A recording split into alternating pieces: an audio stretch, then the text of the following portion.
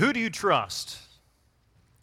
The question, who do you trust? Christianity is the story of those who have entrusted themselves to Jesus Christ, the ruler and authority of their life. That is the story of Christianity. For the glory of God, those who have entrusted themselves to Jesus Christ. Israel and every nation, tribe, and tongue, those who have entrusted themselves to the reign of Jesus Christ over and in their lives. Trust. Who do you trust? Question. Who do you trust? It's a word that's used often, trust. But what do you communicate when you say, I'm trusting this, I'm trusting that, I'm trusting them? I trust you. What are you saying when you say, I trust you?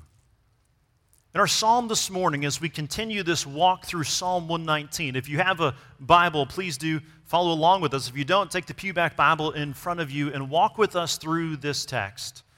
Now, Psalm 119 is the longest chapter in the entire Bible. And it's arranged in such a way that every Hebrew letter is dealt with in what's been called this alphabet of prayers, this commentary on the very nature of Scripture. What is this God-breathed thing for us? And what place does it play in our lives? The story of the Christian is the one that says, the Word of God is the authority of my life. It's the light of my life. It lights my path. It gives me directions, that its way is better than every way possible.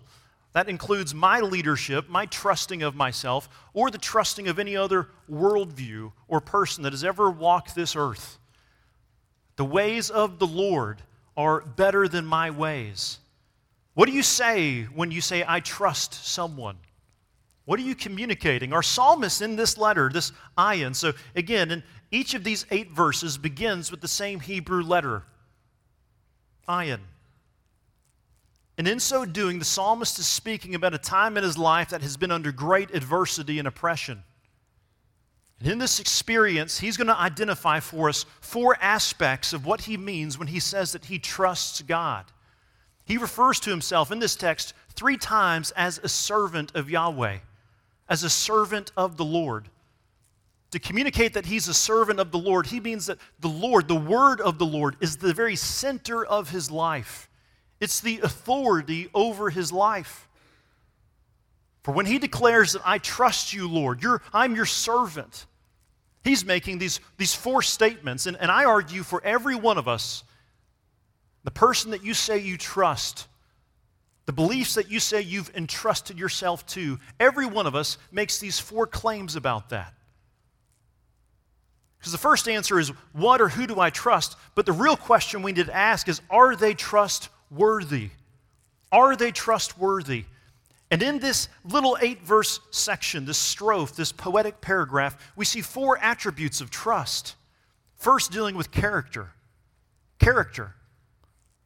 When you say you trust someone, you're saying you trust their character. When you say you trust someone, you're saying that they have the authority to take care of you, that you're resting in them.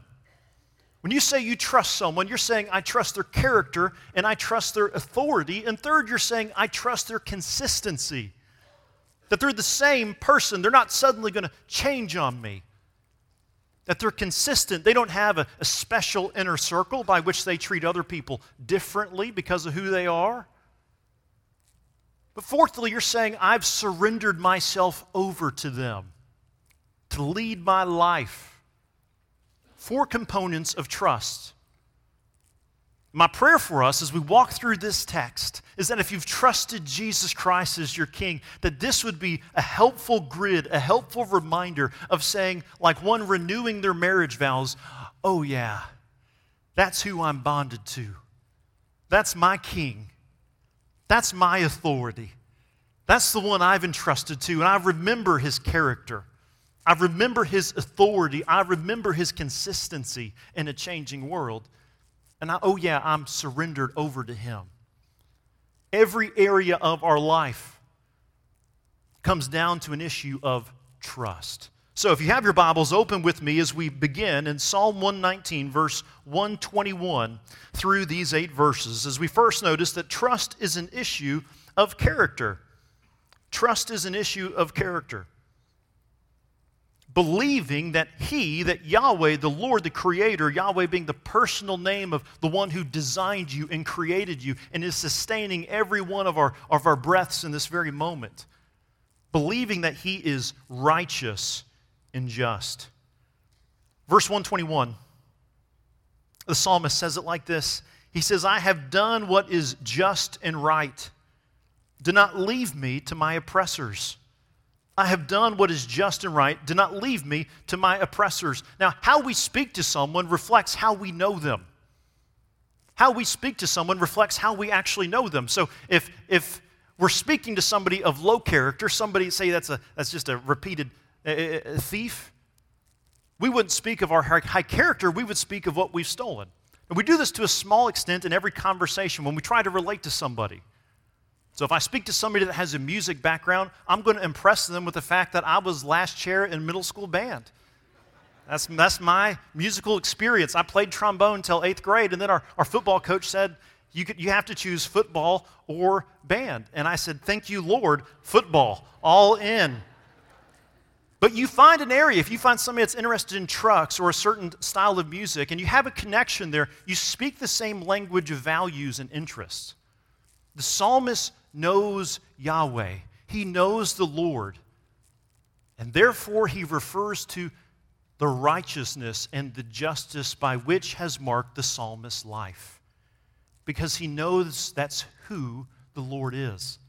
He knows the character of the Lord is of righteousness and justice. And he's walked in a way that walks out this text in Micah 6:8. He has told you, O man, what is good, and what does the Lord require of you? But to do justice and to love kindness and to walk humbly with your God. The psalmist says, Lord, this is how I live, and it's how you called me to live, because it's who you are. It's who you are. You are just and right. Now, when I say that,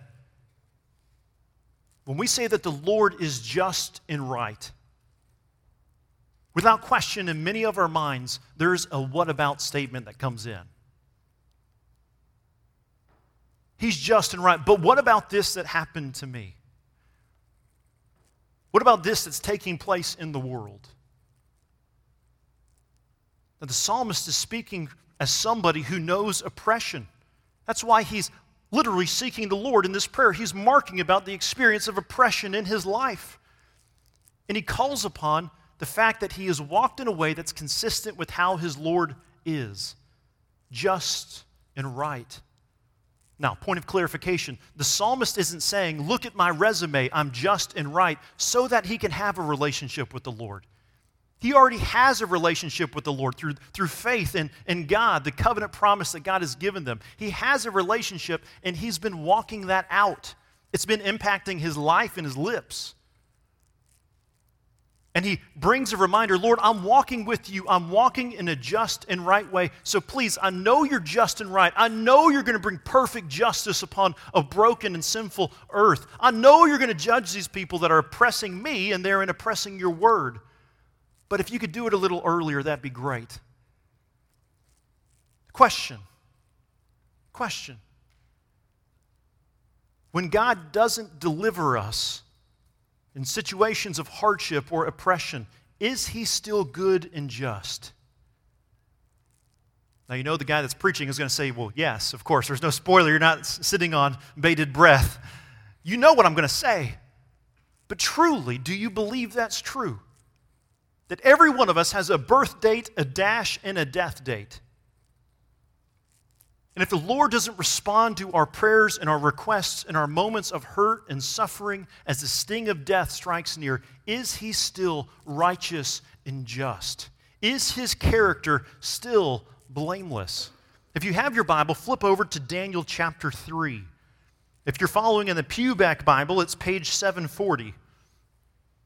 In your personal Bible, it could be page 740 as well. I don't know. That'd be incredible if that ends up being accurate. But if you're in the Pewback Bible, that's page 740. But I really want you to flip there so we can see this picture in Daniel chapter 3, verse 15 through 17. Now, if you're familiar with this story, let me catch this up as a reminder for you. So do you remember Israel? Israel, the chosen people of God, Israel has split into two kingdoms, a northern kingdom that keeps the name Israel, and a southern kingdom called Judah. Now the Assyrians, both of these kingdoms, the northern kingdom has no righteous kings. The southern kingdom has a few. So they survive a little bit longer. The northern kingdom experiences judgment. The Assyrians come in, conquer them, take them off, and disperse them into the nations. The southern kingdom, Judah, is righteous for a little bit longer, but God raises up Babylon and allows the Babylonians to come in and to take them captive. So the Babylonians come in and they identify the most wise and the best that they can take and re-indoctrinate into their way of life. And among them is Daniel and his two friends. They rename them. And in Daniel chapter 2, we won't read Daniel chapter 2, but to catch up in the story, in Daniel chapter 2, God gave Daniel a clear understanding of this vivid dream, this vivid image that King Nebuchadnezzar had. And nobody could figure it out in all of Babylon except for Daniel. And it leads King Nebuchadnezzar to make this amazing statement. Your God, Daniel, is the true God. He's God over all gods and Lord over all kings. He's worthy to be praised. And King Nebuchadnezzar, he struggles with memory loss, and it leads him to build this gigantic idol, this huge, massive golden image. And he calls people to come and to worship, to come and to bow down. So look at Daniel chapter 3. As King Nebuchadnezzar has given a decree to all the people, to all the leaders, and all of Babylon to come and to bow down and worship the image of King Nebuchadnezzar. Daniel chapter 3, verse 15, picking up about halfway through. It says, "But if you do not worship," statement given to these three men who believe in Yahweh, who've entrusted themselves to the Lord. "But if you do not worship, you shall immediately be cast into a burning fiery furnace. And who is the God who will deliver you out of my hands?" Verse 16. Shadrach, Meshach, and Abednego answered and said to the king, "O Nebuchadnezzar, we have no need to answer you in this matter." Now look at this, 17. "If this be so, our God whom we serve is able to deliver us from the burning fiery furnace, and he will deliver us out of your hand, O king. But if not," three words, "but if not, be it known to you, O king, that we will not serve your God or worship the golden image that you have set up." But if not. These men that believe in the Lord give this statement. Now, obviously, they don't want to be incinerated. It's not on the to-do list for the week. And they say, God is able to deliver us. But if not, that stuff you said back in chapter 2 is still true. He's still able. His character is still good. He is still righteous and just, even if our end date on our dash comes earlier than we desire. His character is worthy of your trust. Are you trusting him? The context of your relationship, your desires, your career, your classes, your marriage, your relationships, your hopes, your dreams, what you said is right or just. Are you entrusting it to him? God's character is trustworthy. It's God's righteousness and justice that lead us to believe that there is hope beyond the end date of our dash. Who are you trusting in? Tell me about their character. Character and authority. Authority. Number 2, verse 122. Trust is an issue of authority. It's the belief that he is responsible for you. If you trust someone, if you're entrusting yourself to someone, you're saying that I believe that their authority, their jurisdiction stretches everywhere I desire to go. Their authority is appropriate over me. In verse 122, the psalmist says, "Give your servant a pledge of good. Let not the insolent oppress me." Do you remember in Daniel 3:17? Oh God, you are able. You are able. They trust in his authority. They know that the authority of God is able. The reign of God is able. It stretches that far. Even though people are actively oppressing him because he's trying to live how the Lord desires him to live in covenant relationship with him, walking that relationship out in his life, people are standing against him. And he and the men that we saw in Daniel likewise say, no, you are able. That's what the psalmist says in Psalm 119. So he says, give your servant a pledge of good. The New American, the New King James, give this picture and translate it this way. Give surely. This statement of giving safety to one's life. It's the same word used, we won't look there, but in Genesis 43, you can write down that reference. In Genesis 43, this command is given. It's a request. It's a statement of faith. Joseph has been taken off into captivity. He's been sold into slavery, but God blesses him and he raises him up. And his brothers go to him, and remember the scene of going back and forth. And so Joseph's dad, Jacob, whose name is changed to Israel, one of his older sons is named Judah. That's where the names are going to come from later.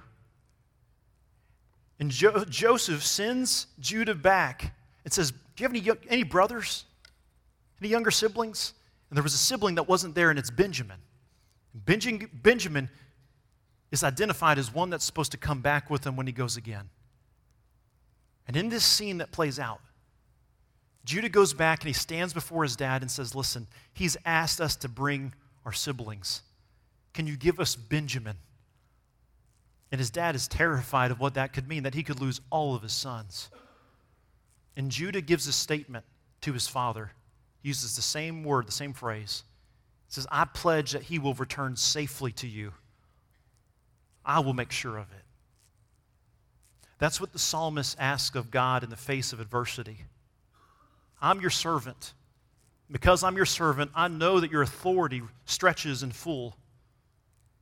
So would you give me safety? It's not a question of the Lord's authority. It's a statement of faith in the Lord's authority. But it's still a gracious request. Lord, will you stretch in this way? Will you act in this way? Every one of us has a question of the authority that we have, the authority that we need to deal with. If you have a problem at your work, you're probably not going to go to one of our children and say, can you help me with this? Can you speak to my boss about this? That'd be so confusing because the child doesn't have authority over the situation. That would be foolishness. The Scriptures declare that Yahweh's authority is over all the nations, all the world. Psalm 24:1, the earth is the Lord's, the fullness thereof, the world and those who dwell therein. In Acts 17, let me read it for you. Acts 17, 31 through 34. Actually, you can flip there. I'll give you time. If you're in the Pewback Bible, that's page 927. I looked those up and wrote those down. I don't have the Pewback Bible memorized. That'd be awesome. In Acts chapter 17, Paul is this man who's come to Christ.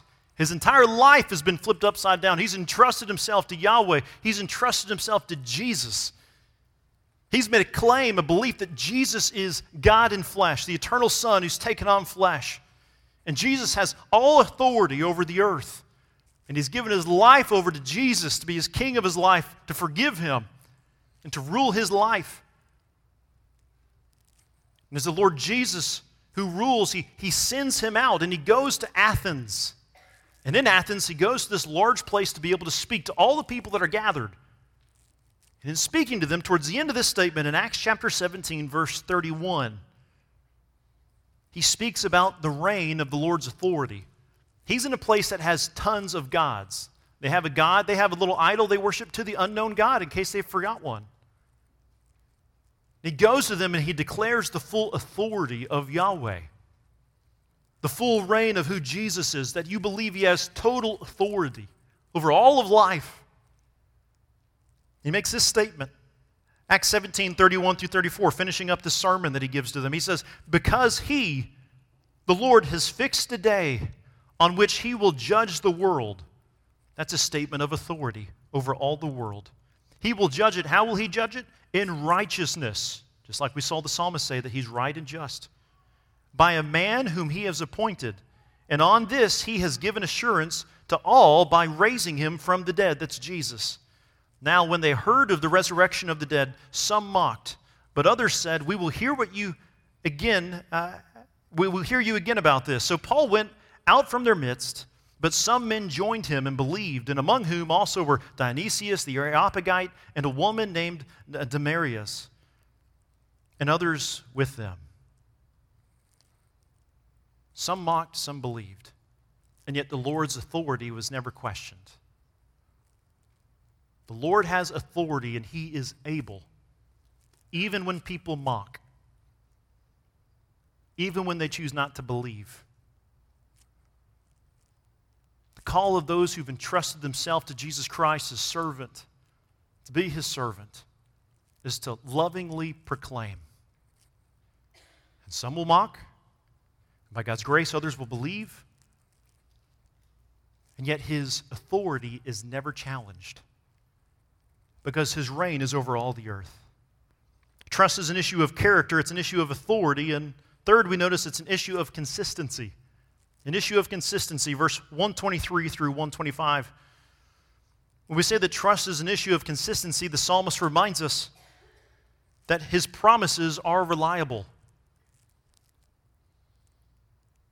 He believes that the promises of Yahweh are reliable. He believes in the consistency of God to keep his promises. Lord, you said it, so you're going to do it. I know you will. I know who you are. You're the unchanging, certain, promise-keeping God. You don't change. Look at 123 through 125, Psalm 119. It says, my eyes long for your salvation and for the fulfillment of your righteous promise. Deal with your servant according to your steadfast love, and teach me your statutes. It's that Hesed idea again. I am your servant. Give me understanding that I may know your testimonies. Time always changes. It's a saying, right? Things change. People change. Time changes. The change is the only consistent thing in life. Every stereotypical Facebook or bumper sticker picture on change you can imagine, insert it here. Things change. As people age, what do they say? Back in my day, people have been saying that for generation after generation for all time. Even Adam would have said, back in my day, before the fall. Back in my day. It's a statement declaring that life is ever changing. Everything changes. Listen, let's be honest here. Trauma changes us. If you're an athlete and you have a massive injury, it changes you. Victory changes you. The gift of new life and having a child, it changes you. Losing life, it changes you. Victories and joys, our lives are ever changing. Like being in a snow globe, as one has said before, they get shaken around, the pieces will fall in a different spot, and the question is, am I comfortable with that? Will I accept that? In a life in a world marked with ever change, there is one certainty. There is one who can truly keep his promises, and that is Yahweh, the Lord. And it's what in the face of oppression that the psalmist, the servant of the Lord, builds his life upon. You keep your promises. Deal with your servant according to your steadfast love and teach me your statutes. We're in 23. My eyes long for your salvation and for the fulfillment of your righteous promises. Point of clarification. If this isn't communicated in our minds, my mind, I can make this mistake pretty easily. Maybe you can too. The Lord is unchanging. As creation, you and I change and are impacted by creation every given week. It's why when we see each other and we ask, how are you doing? What are we asking? How have you changed since the last time I've spoken to you? Even if our reflex is to say, I'm good or everything's fine. We're ever changing. We're in creation. We're impacted by other bits of the Lord's creation. And the Lord who has created all of creation, he's outside of time and space. He is by nature certain. He is by nature unchanging. Though he loves you and he cares for us and he knows about all of creation and he decrees of all time to come to pass, he's involved with his creation, but he's not stuck in creation. He's not changed by creation. We don't have to be fearful that something that will happen that will cause God to totally change His mind. His word, you can take it to the bank because He's over the bank. He's the authority of all. And He is certain. In an unchanging world, the certainty of an unchanging God is one of the greatest blessings you and I can ever have in our lives. Do you know Him like this? The psalmist says in 123, "My eyes long for your salvation." My eyes long for your salvation. Meaning, though I'm getting tired of looking forward for your deliverance that you're going to bring me, I don't question you. That you're still present, that you still know, that you still care. Your consistency, your faithfulness, it never changes. I can hardly keep my eyes open, but I still trust you. Though I'm tired, I still trust. That's the picture of the consistency of God. So I encourage you this week, as things change, as your business changes, as your life changes, as your health changes, to trust in the certain God is one of the sweetest privileges of life. One of the blessings and privileges that I get to have in a unique perspective is to be able to preach funerals. And in preaching a funeral, you're with somebody as they're about to lose their loved one, somebody that buries their loved one. On the day of preaching their funeral, there's an awareness that begins to set in that this is totally different. I did not sign up for this. I've been able to be a part of funerals and burying children and burying the old. And all across the board, there is an awareness that our lives are going to be different now. And you know where the only place I can take them to rest is? It's not in a platitude. It's not in, it's going to be okay. It's in the goodness of the word of the Lord. It's in the unchanging God of all creation. It's the one that's worthy of their trust. That's where we look. It's to Him that we looked, the consistent Lord of all. And so the promises of God we take to the bank in our lives because it's all we have to stand on in a world of ever-shifting sand. Like a little girl looking forward to Christmas Eve, she sees the present under the tree day after day, and then Christmas Eve comes. And she can't go to sleep at night because she can't wait to see it. Midnight passes, 2 o'clock passes, 3 o'clock passes, and now her eyes, she can't even keep them open hardly. She's exhausted, but she doesn't question, is the present still under the tree? She knows it is, but she desires for time to fly so she can be delivered. She can receive the gift that she's hoped in, trusted in. That's what the psalmist says like that, but the promises of the Lord.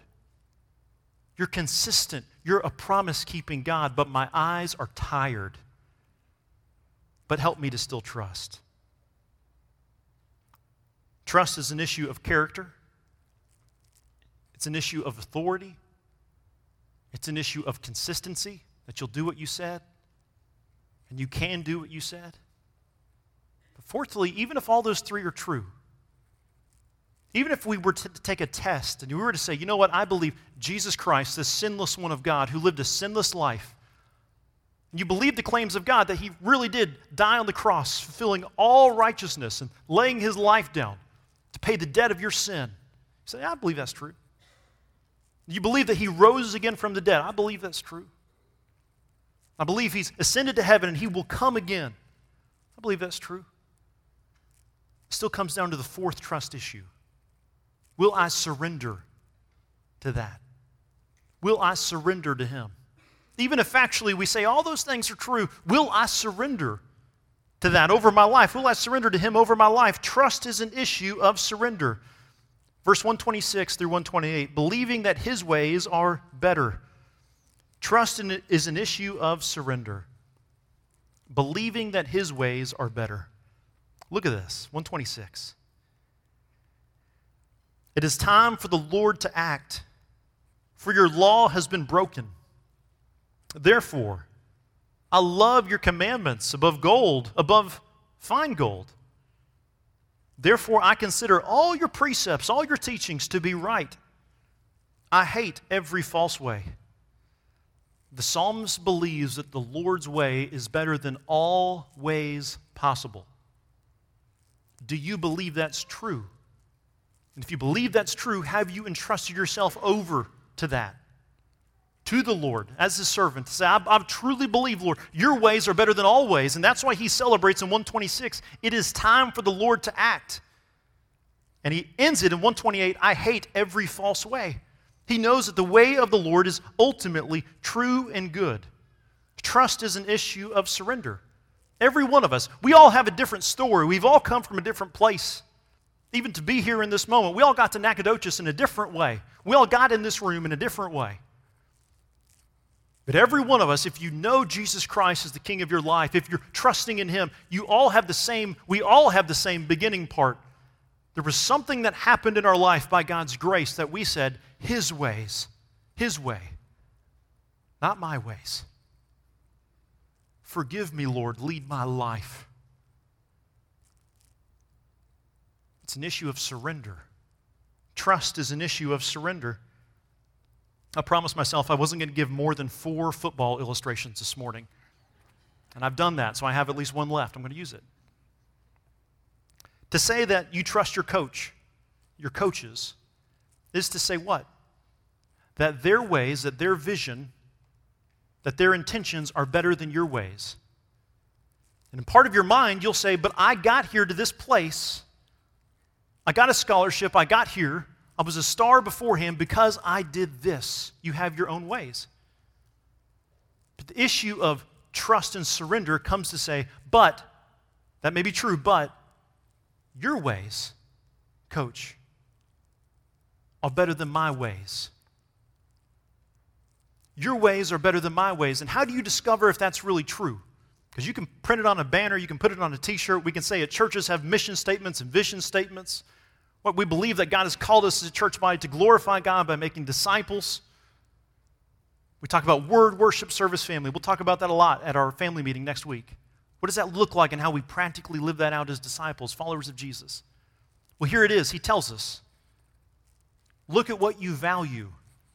Look at what you treasure. Look at your life. What do you treasure? What do you value? So to say I trust my coach is to say what? I treasure their word. I treasure what they say. I treasure their philosophies, their habits, their practices. It's what I value. I value it more than gold. And everybody else says, even fine gold? And he anticipates, he's like, even fine gold. Even the best of gold. The most valuable of stuff. I treasure it. Look at 127. Therefore, I love your commandments above gold, above fine gold, because his ways are better for us than our ways, even when, remember the psalmist? He's still in the same situation. His oppressors are still right there at his doorstep. And yet he still declares with faith and confidence, because he's entrusted himself as a servant to the Lord. He doesn't say, if you don't give this to me, my days of serving you are over. Rather, he doubles down, I am your servant, and I know you will act. I believe in your character, and I treasure and I value your word. What do you treasure and value? If you want to find out what somebody's really surrendering to in present tense, find out what they treasure and value. And on the opposite side, when we examine our own lives on a regular basis and ask the Holy Spirit, Spirit of God, help me detect in my life what I actually am valuing, what I'm actually treasuring right now with my time and my mind and my heart. And expose to me where, to who, and to what am I actually surrendered. Trust issues. The Word of God. Jesus says, in quoting Deuteronomy 8, man does not live by bread alone, but by every word of God. Trust issues. Trust in Jesus and know life. His character, His authority, His consistency bid you to come and die. Surrender your life to the King. And as the many who know the King, to say, Lord, help me to keep dying. Help me to keep surrendering, because I believe your ways are better than my way, so act. Next steps. Next steps. We call them next steps. They're points of clarification in our lives to say, Lord, what do you want next in my life? What step do you want me to now take? So in our service structure, as we walk through, what do we do on a regular basis? We look to the Lord, and then we come to a realization of our dependence upon Him. And we sit under the goodness of His Word, and we ask ourselves, Lord, your Word is a light to my path, so what should my next step be in my life? Two very simple starting points, or maybe many more by which the Spirit of God is illuminated in your life this morning.